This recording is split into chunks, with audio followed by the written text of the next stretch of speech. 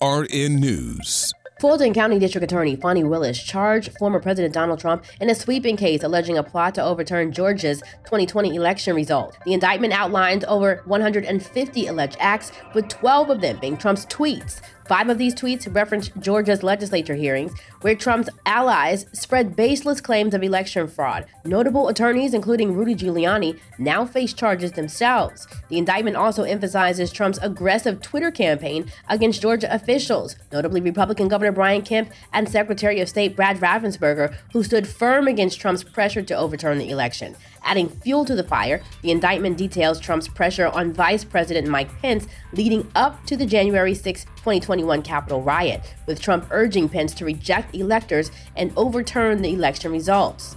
Quoting from the indictment, on January 5, 2021, Trump tweeted, "The vice president has the power to reject fraudulently chosen electors."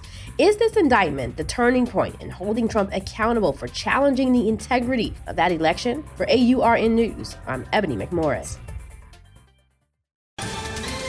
Ohio, ready for some quick mental health facts? Let's go. Nearly 2 million Ohioans live with a mental health condition. In the U.S., more than 50% of people will be diagnosed with a mental illness in their lifetime.